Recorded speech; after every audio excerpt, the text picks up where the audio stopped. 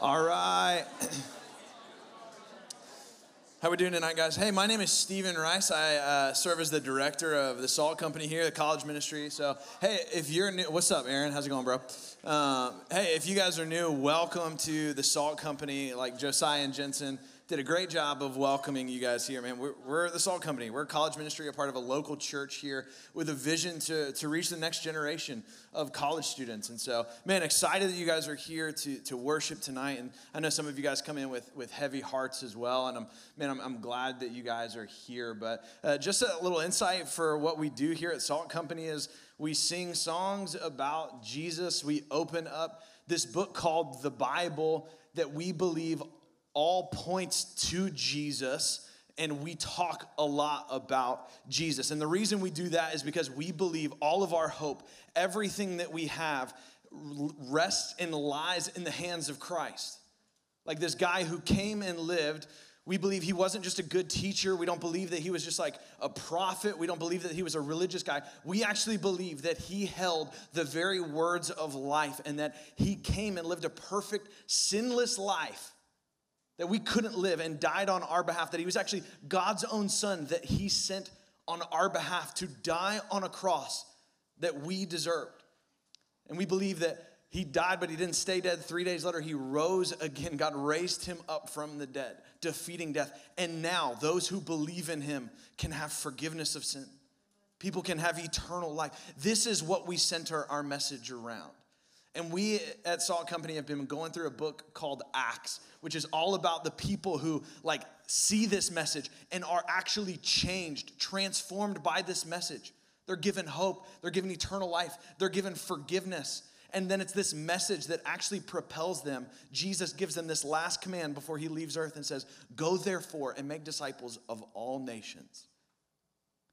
And he gives them this message: go spread the good news, spread the gospel. And we've been going through the book of Acts, looking at how like the gospel, this good news, this message of Jesus came to you and me. Like, how did it come to us in this room tonight, and how did it start? So if you've got a Bible, go ahead and open to Acts chapter 6 is what we're going to be looking at tonight. And we are going to look at someone who I believe is like one of the most significant people in all of Christian like history and tradition. Like someone whose life truly mattered. Someone whose life truly counted. He lived a life that like people would look at and be like, that mattered to God. His life actually led to changing thousands of people's lives. It led to the gospel, like this message of Jesus going to places it's never been before. It is this person's life that has inspired thousands. And the life that he lived, we see that it was truly significant. Have you ever like wondered like, man, am I going to live a significant life? Am I going to live a life that actually matters? Like, will I live a life that matters, not just like for the next couple years, but like people will look and say, that person's life truly mattered. We're going to look at a story of someone whose life truly mattered. Someone worthy of attention, someone worthy of imitation. But as we read it, I'm gonna go ahead and like spoil it for you, all right? Like as you read this story in Acts and as you hear it read, you're gonna find that this is not something that our culture would be like, yes, his life matters. His life is significant. That's a life worthy of imitating.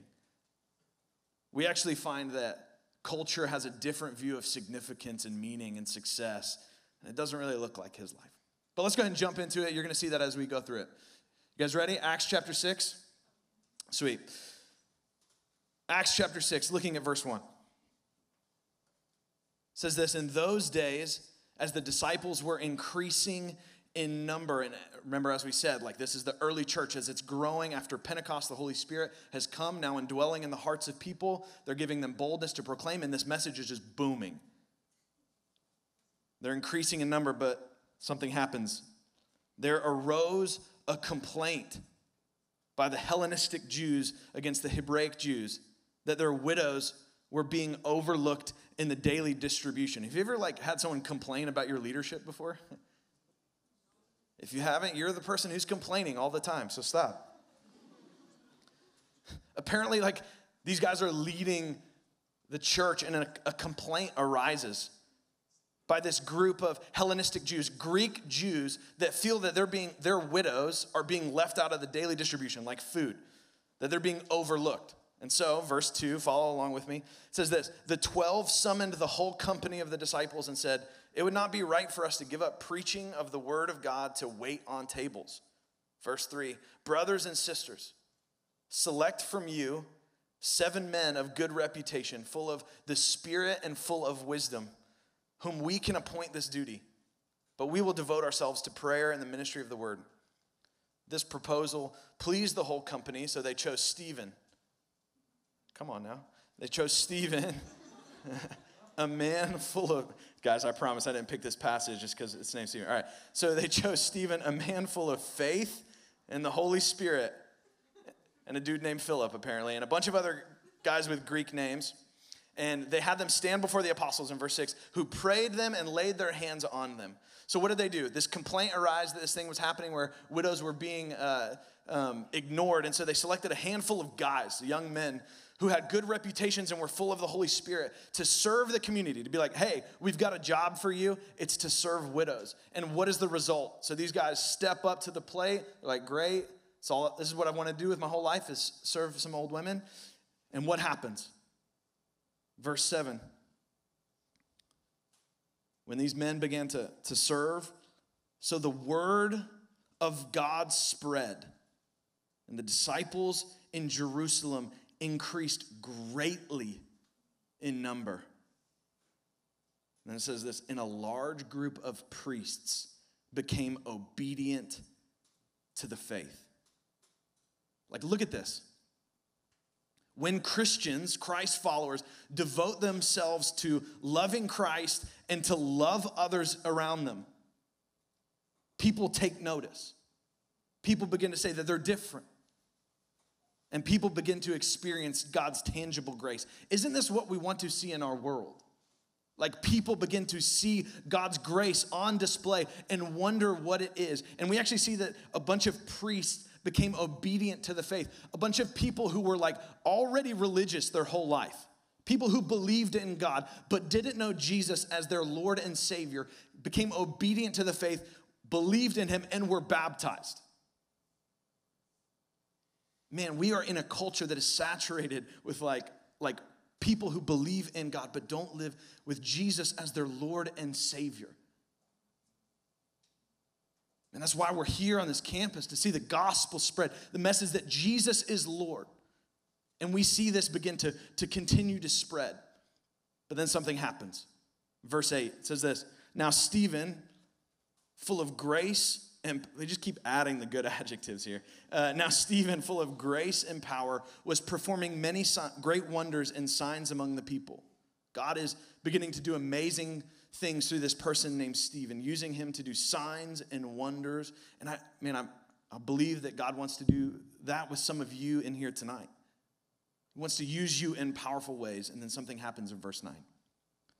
When God begins to move in powerful ways through this person to spread the gospel, verse 9, opposition arose.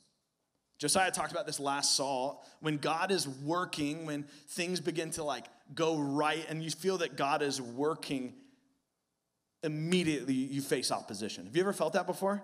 Like you feel like things are going, God is like working in your life and immediately you're like faced with a lot of temptation.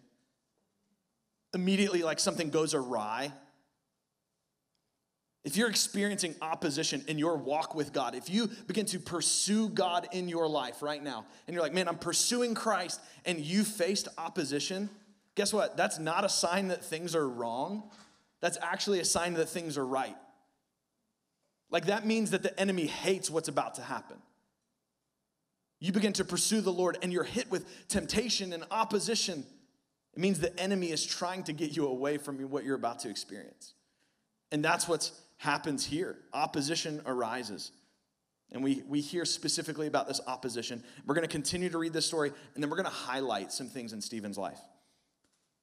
Here's the opposition that happened with Stephen.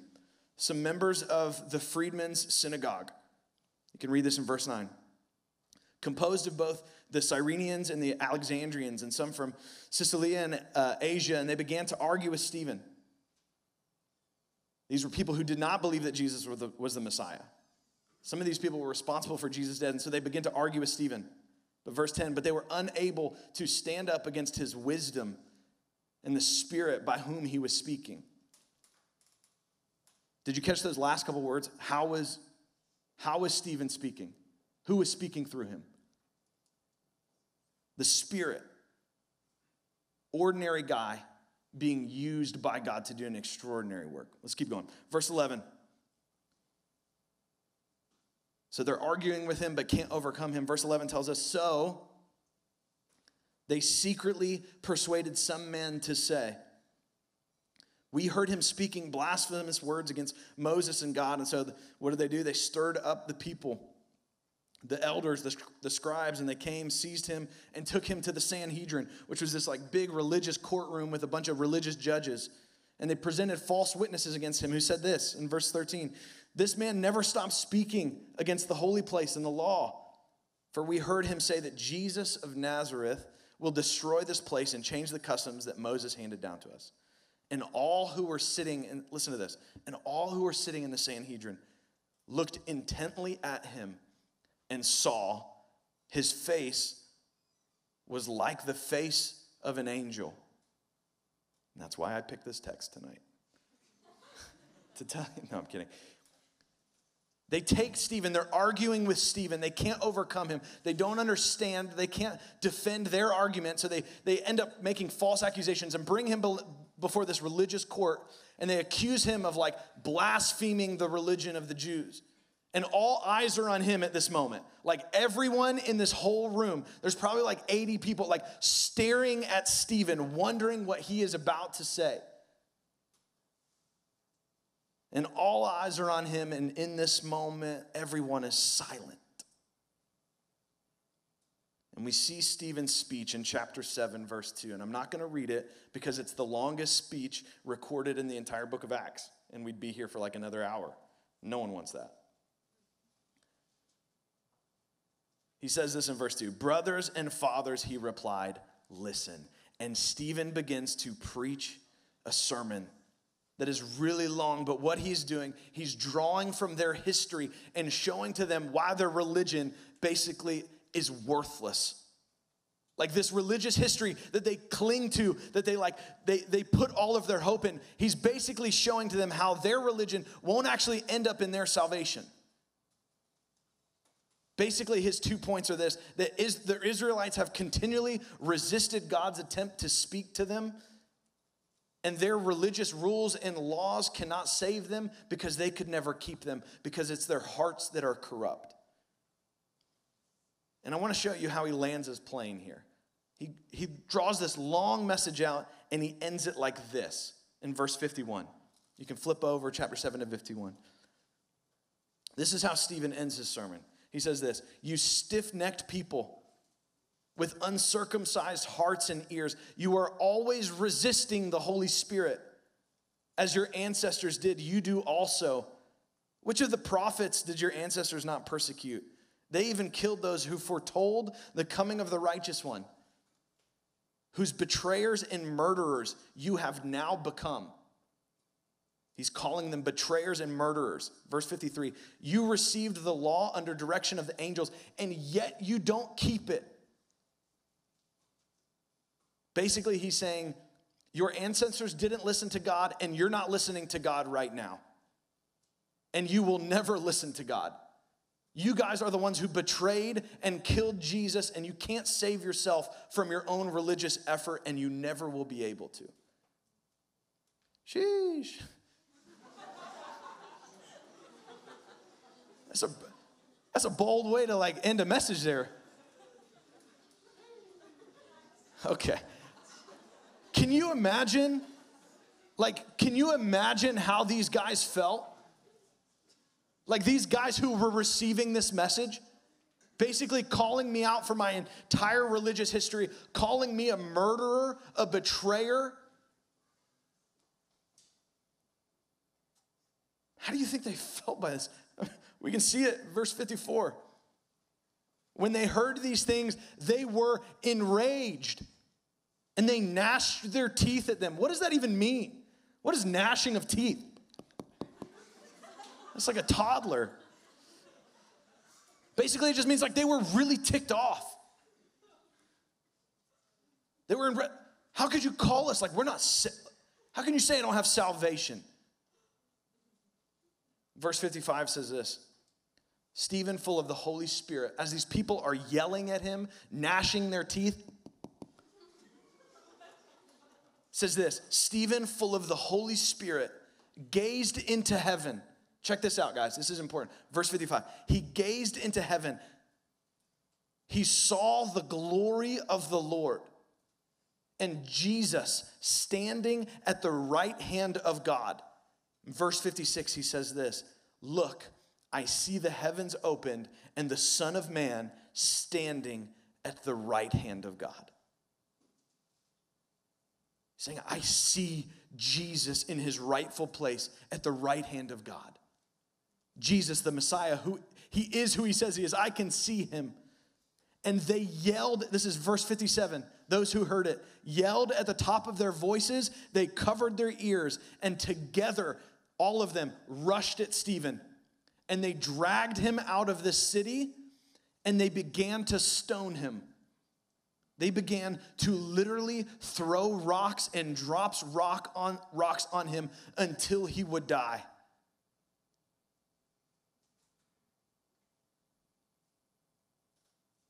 It says, the Bible says, and then the witnesses laid their garments at the feet of a young man named Saul. Remember that detail. Verse 59, while they were stoning Stephen, he called out. So he's being stoned, and this is some of his last words. Lord Jesus, receive my spirit. And he knelt down and cried with a loud voice, Lord, do not hold this sin against them. Those are his last words. Lord, do not hold this sin against them. And after saying this, Scripture tells us Stephen died. This is the life of Stephen. 2 chapters. Homeboy gets 2 chapters. We see him enter the scene in chapter 6, and by the end of chapter 7, his life is literally over. A guy who spent serving old women food, sharing the message of Jesus with a group of people who ended up stoning him to death in his 20s. When you dream about your life, like the significance of what it could hold one day, is this what you think about? Like, is this what you're hoping to do with that poli-sci degree that you took 6 years to get? Like, you know what I'd love to do? Is that is that our hopes for significance? Is like, you know, I'd love to one day with like what I'm doing, I'd love to wait tables for free for widows. I'd love to like share the message of Jesus with one group of people and then die before I'm 30. This probably isn't what you would think of as like a significant life. The word significant means like worthy of attention, worthy of imitation. There was a recent survey done, like surveying kids of like what they want to be when they grow up. What did you want to be when you grew up? An actress? That's awesome. I think I wanted to be a firefighter for some reason. Don't want to do that anymore. Too hard. Anyways, they took a survey and they like asked the kids like, man, what do you want to be when they grow up? And then they compared the surveys from like 40 years ago or so. The number one answer, do you know what it was? YouTube vlogger.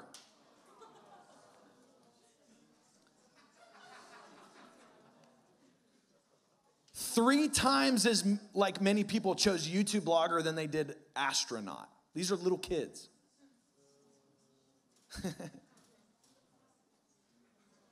This is the way though.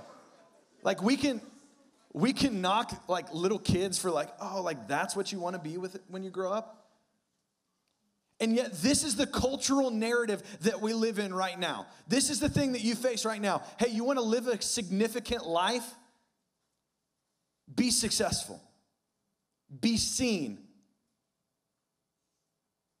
Have a career that allows you to do what you want. Have a ton of free time. Have a bunch of sponsorships. Do you have influence in your life? Our culture, our world tells us in order to be significant, in order to make your life matter, you need to, in your lifetime, build an earthly empire so that you can be seen, that you can be appreciated. Your life can have substance.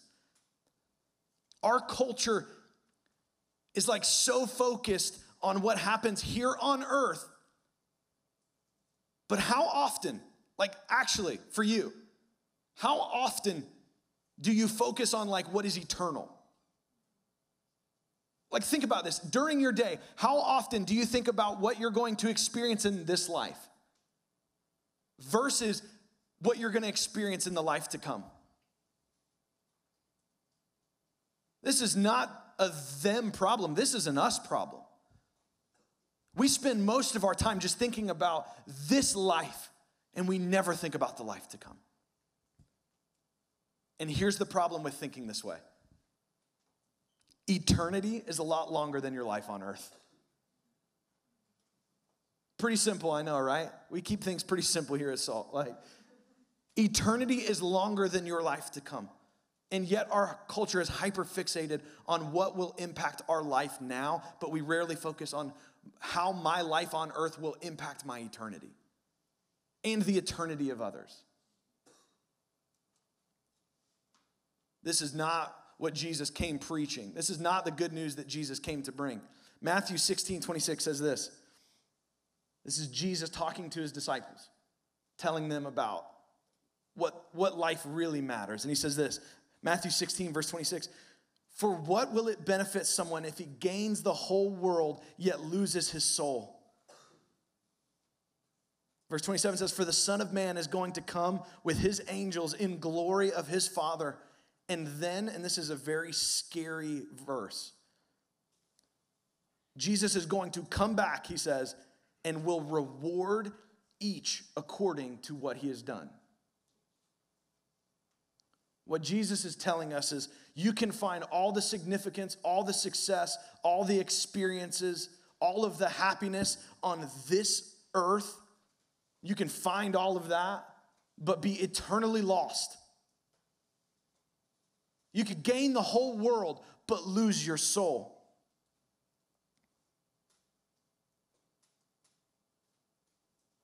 Guys, we need a greater hope than what this world can offer. Ecclesiastes 3 says, God put eternity into man's heart, and yet we can't understand it. Each one of us in the depths of our soul know that there must be something more. There has to be more than this life. There has to be more to come in the life to come. We know that there is more. We have a soul. And Jesus came to earth saying, "I'm the way, the truth, and the life. But no one comes to the Father except through me." We need a greater hope than what our culture tells us. We need a better narrative. We need the hope of Christ. Our only hope for life after death. Our only hope for forgiveness of sin. Man, if your hope is in this life, your hope sucks. It literally sucks the life out of you.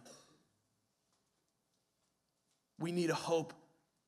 We need hope that we can have a relationship with a perfect, holy God. And that can only come through Christ.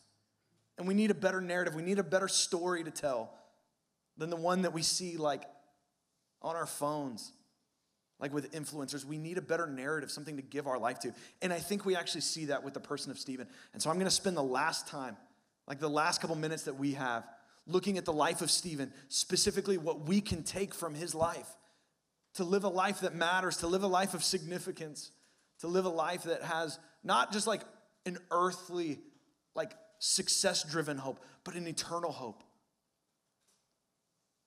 And what we're going to find in the identity of Stephen, that he rooted his hope in the person of Jesus, and he lived on this earth with an eternal home and a future that was rooted in Christ.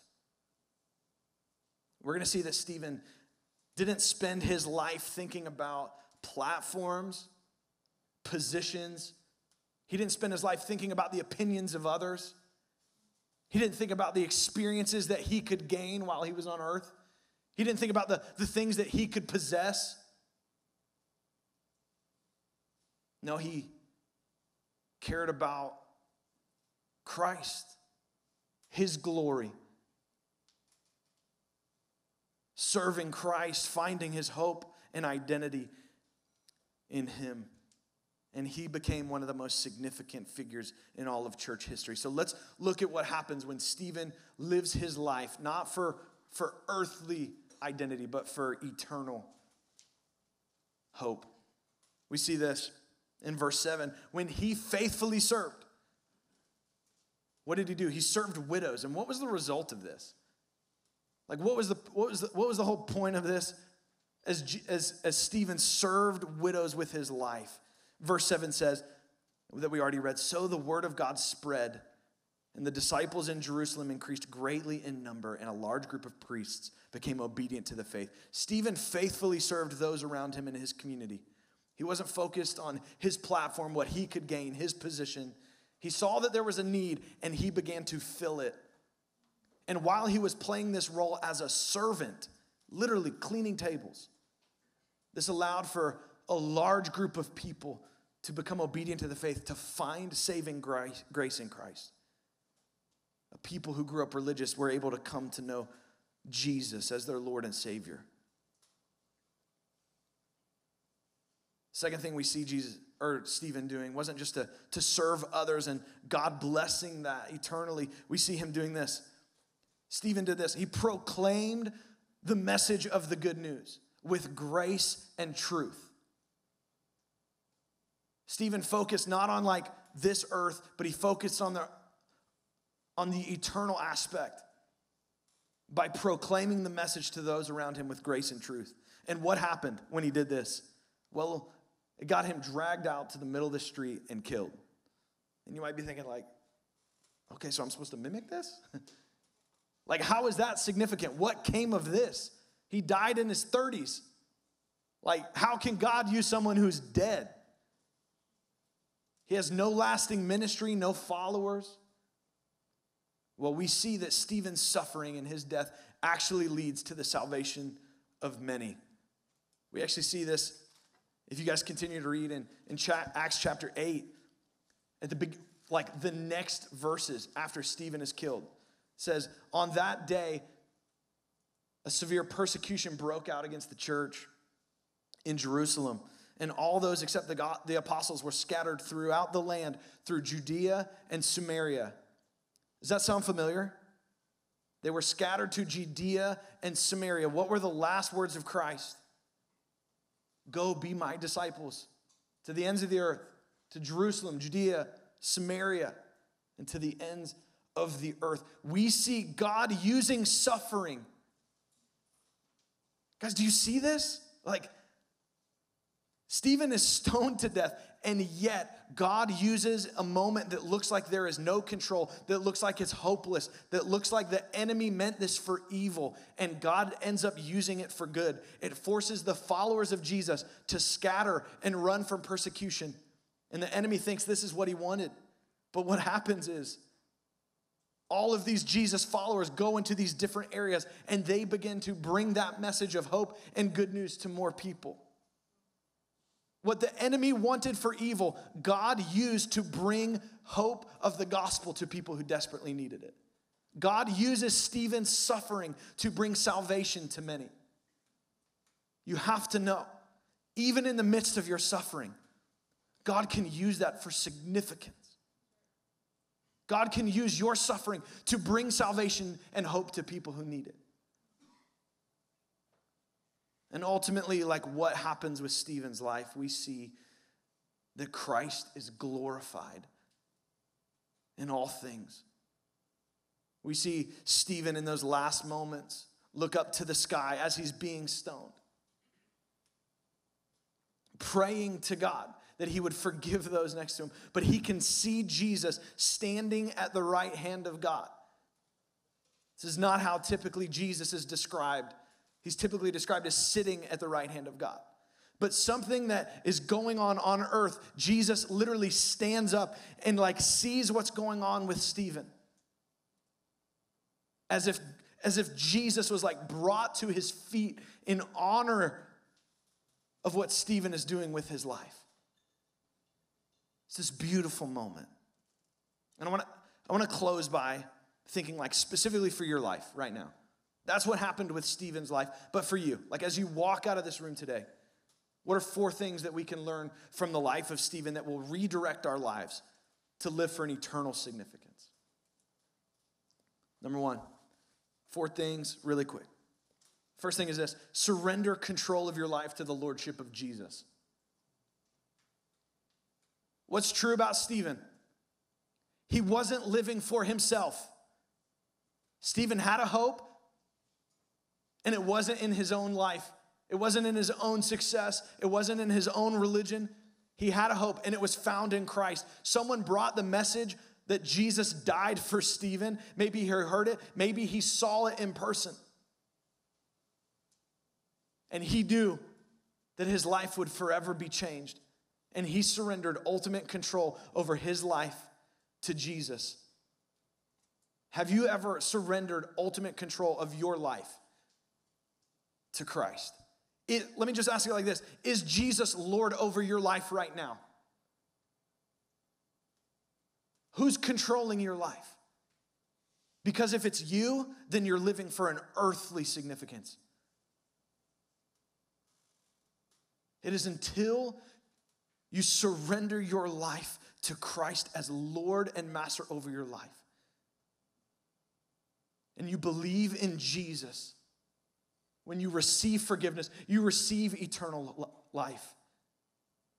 You don't lose your life when you surrender it, you actually gain it. Second thing is this: how to live a life of significance eternally is serve the church. Get into a place where your life is about bringing glory to Christ by building and making disciples through the local church. That is what God is doing all through the book of Acts. It's just like bringing the message of Christ to people who desperately need it and building his church. If your life is not about that mission, then you are not about what the one thing Jesus is about. Find a place where you can do this. If it's here at Salt, great. If it's somewhere else, you can achieve that mission, and you find community that preaches the gospel, points you to holiness, and gets you about the mission. Great. Man, be all in. Serve. Give your life away for others. Serve by meeting a need. Find an area of brokenness and give your life to it. Number 3, speak truth in grace to those around you. Truth. Did you notice Stephen didn't shy away from speaking truth to people who needed to hear it? Stephen's message: hey, you guys are sinners and you need a savior. And there's forgiveness if you repent of your sin and turn to him. You can have salvation. That was his message. Guys, listen, if you're a Jesus follower tonight, man, it is a requirement to speak the truth about Jesus into people's lives. If you truly love someone and you are like trying to reach them, telling them that their lifestyle and like is okay and acceptable and that, oh yeah, it doesn't really matter the things that you do on this earth, you are not loving them, you're loving yourself. You're not actually caring for them, you're actually caring about what people think about you. And we're called to speak truth. If we truly love them, wouldn't we tell them that there's an eternal hope, that there's grace for them, that there's forgiveness of sins if they turn away and believe in Jesus? Isn't this the most loving thing we can do for people, is to point the truth that they need a Savior? But what we see in the life of Stephen, that the heart of our message of truth is always, always, always accompanied with a spirit of grace. Every single one of us in this room is broken and in need of a Savior. We're all jacked up. We're all in need of forgiveness. We're all in need of hope. And we can never condemn others as if we haven't been in the same spot. Did you notice this about Stephen? With his last breaths, with people who were literally killing him, he's crying out to God, Father, forgive them. He's not condemning them. He's like, the greatest thing that he wants for them is forgiveness, is their hope. His speech is soaked in grace. And the last thing tonight as we close, man, a way that we can live with an eternal perspective, an eternal hope is to suffer, know that you're being seen.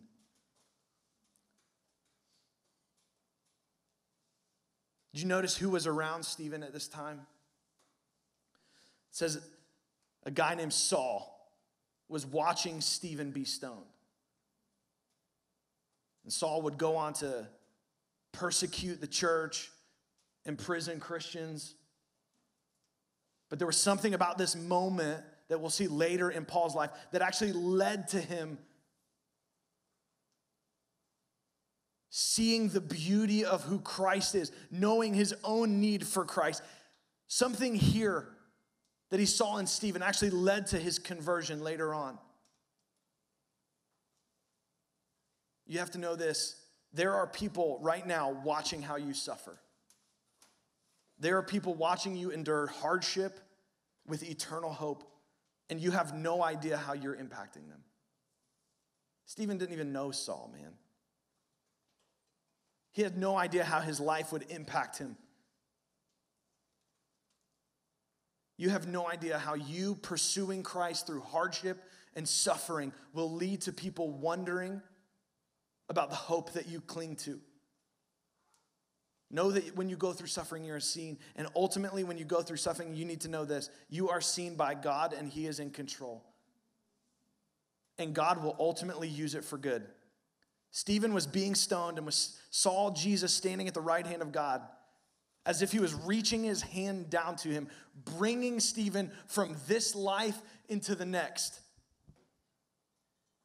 Think about that. In Stephen's darkest moment, when it looked, some of you guys go through dark moments and are going through a dark moment right now.